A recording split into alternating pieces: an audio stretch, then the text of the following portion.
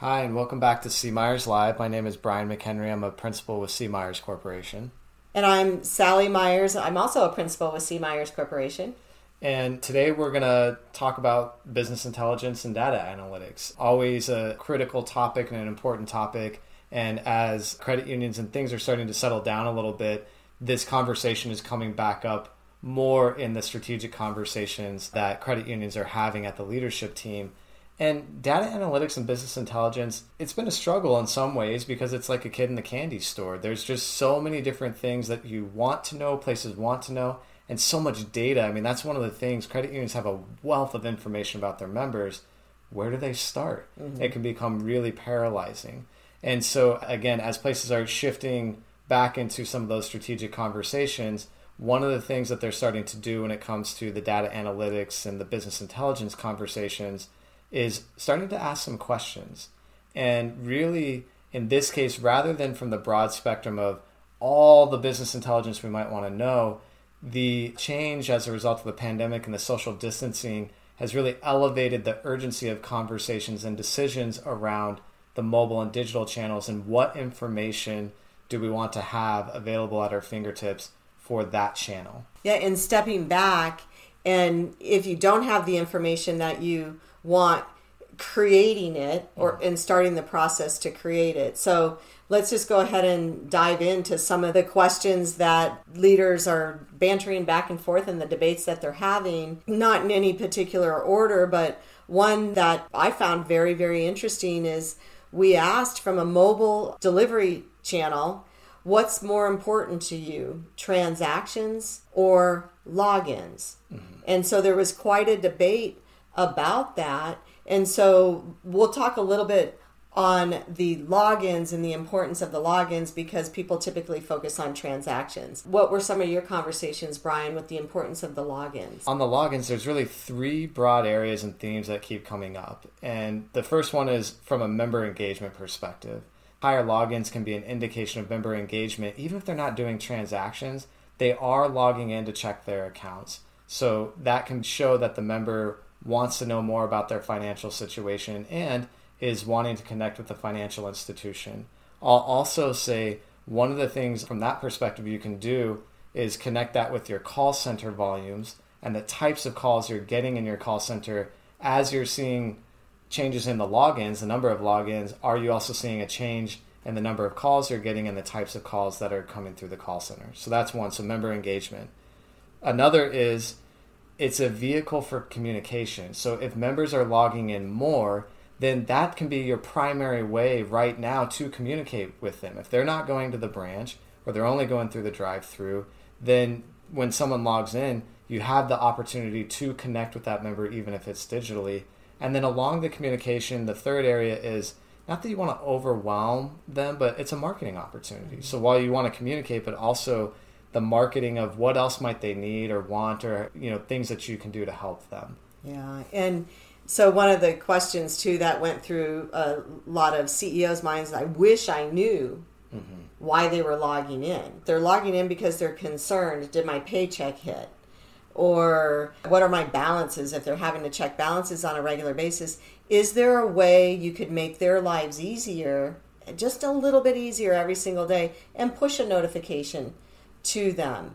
Again, the wish is, why are they logging in? Well, you may not know that psychologically, but as you start to study it, you could come to some conclusions and then maybe be more helpful to the membership as well. Yeah, as Sally said, these are some of the questions, but questions beget questions, right? And so on that why, some of the things of why they're logging in, this is where it becomes a kid in the candy store, because you might say, okay, if I know they're logging in a lot, what else could I do to link that might give me an indication of why? Are their direct deposits starting to go down? The amount that they're receiving? Have they just taken a draw on a line of credit? What are some of those things that could give you indications on the why that then might help you with the reach out? Or maybe it's just simply, as you said, I just want to check my balance. So make it easy for me and do a push notification. Sure, sure. And a reach out also includes, don't forget the revenue side of the reach out. Being proud of the products and services that you offer, it's okay to let the members know you're there and you can help them in that regard. Another thing that led to, and Brian, you alluded to this at the beginning of the conversation, but really stepping back and with your management team, articulating what does member engagement look like? What do you wish they would do with you on a daily basis, a weekly basis, a monthly basis, quarterly basis? Pick your time frame or your time frames, and then step back and look at each other and say, we've set our systems up and our processes up such that the member should want to do this every day, or the member should want to do this every week, and articulate that and then start measuring that. And using it as eventually a measure of success. And then also you could take the group of people that, and again, we don't want to use ideal, but that are engaging with the credit union the way that you've designed it, and start looking at their behaviors and their commonalities. Brian, why don't you talk about, well, what's the benefit of that? Yeah, so the benefit, that really gets into the question of who is behaving in this way. And so if you can get the information and start segmenting your membership by who's exhibiting the behaviors that would match what you want them to do from a digital perspective, you also start to understand who's not and how far away are they from that. And once you've done that segmentation, it now creates the opportunity of, who do you focus on? Do you focus on the ones that are the least engaged? Or is there a middle section in there where they're engaged with you and it may not take much more for them to be more engaged with you? So it creates that opportunity for you to do some additional reach out and create additional member engagement. And then that leads me to payments. Big discussions on payments and how to evaluate the member engagement from a payment perspective. So what were you noticing in those conversations? On the payment side, I mean, the payments are so interesting right now.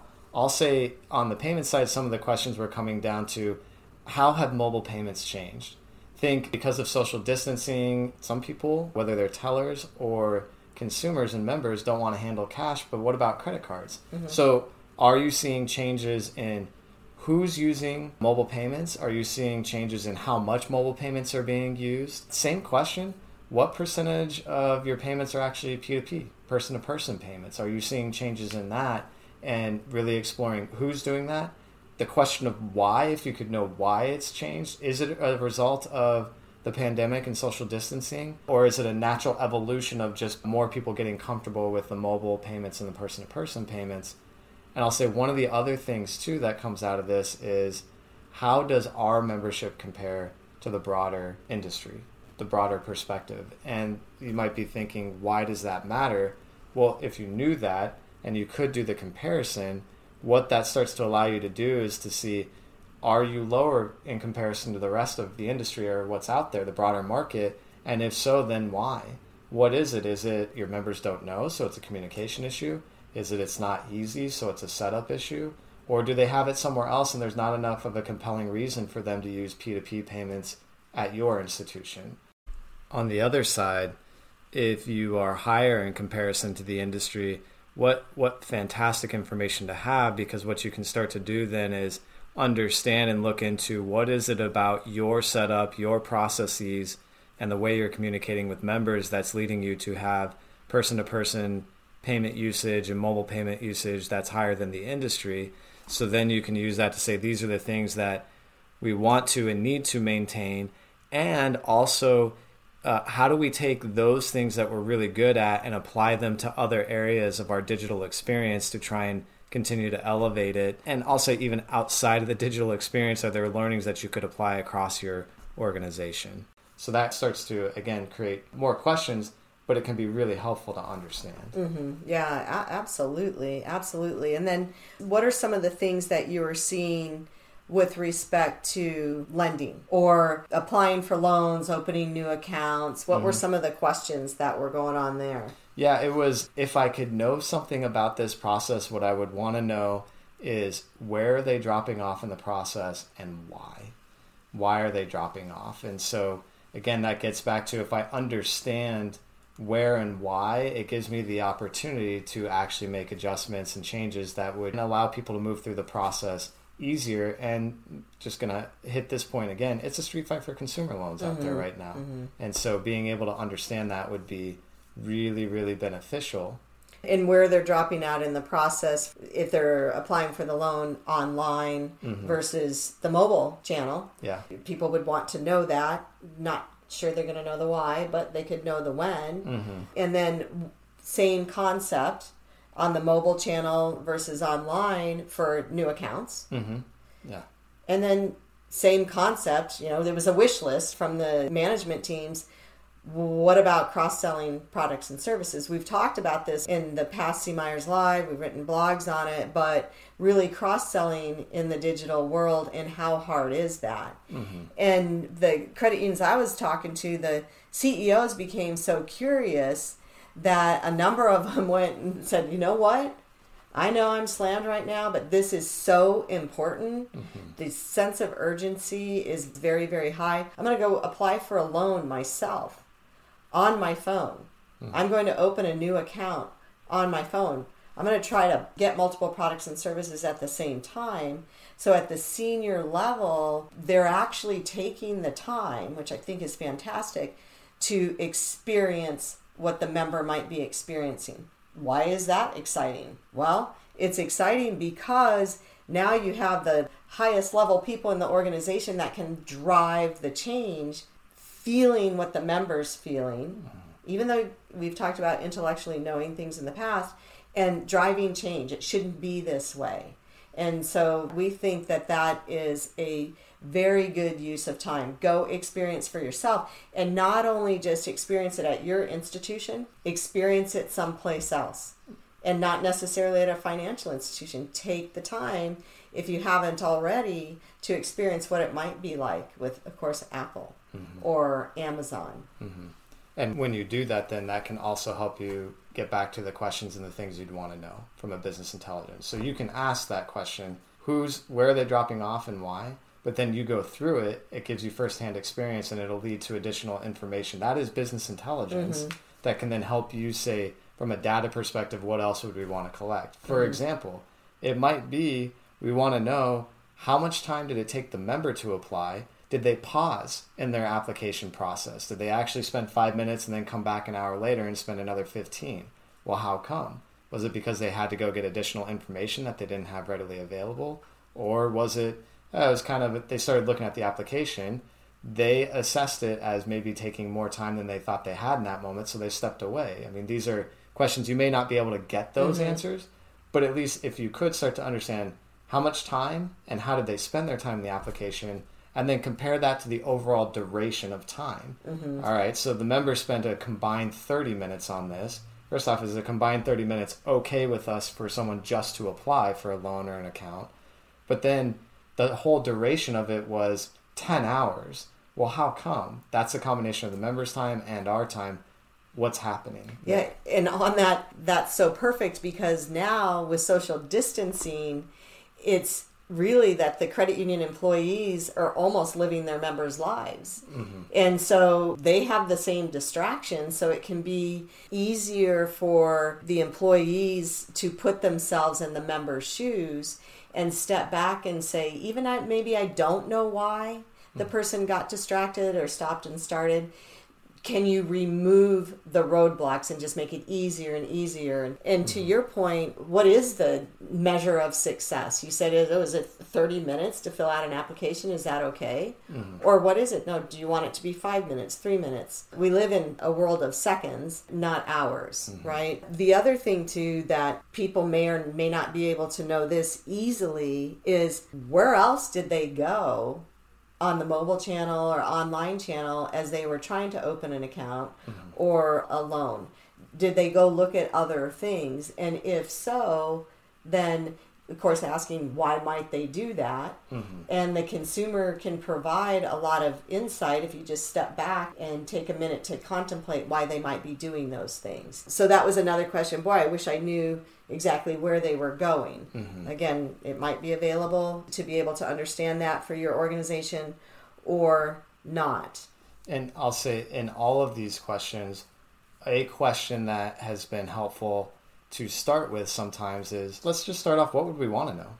That, we're focused in on a couple of different areas, the logins versus transactions, payments, for the loan perspective, what are the behaviors we would hope would happen, but also you step back and say, let's just brainstorm.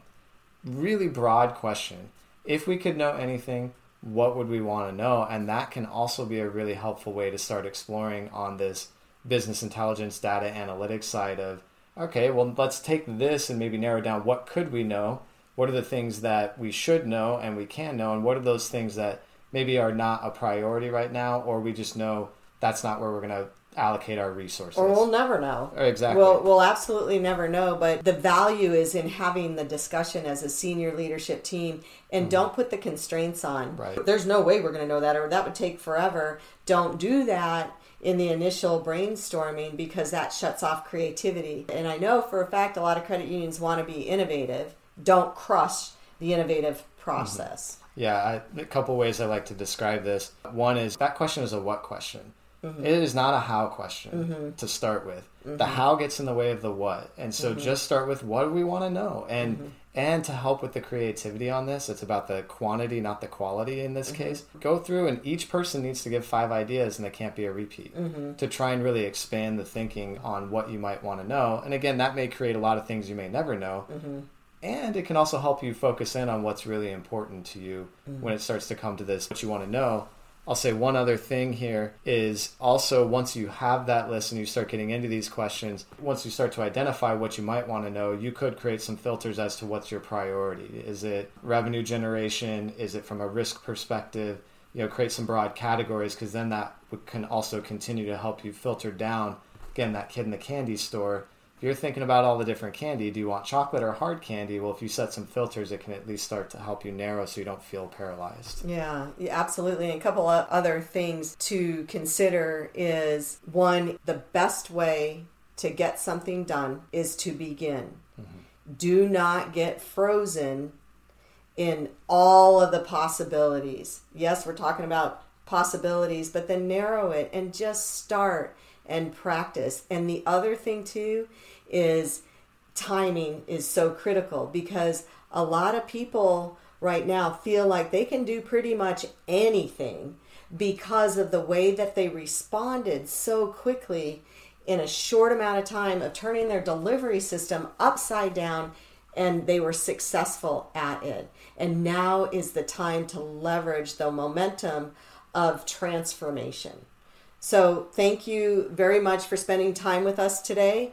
If you have any additional questions, please feel free to contact us, and we'll get back to you just as soon as we can. Thank you.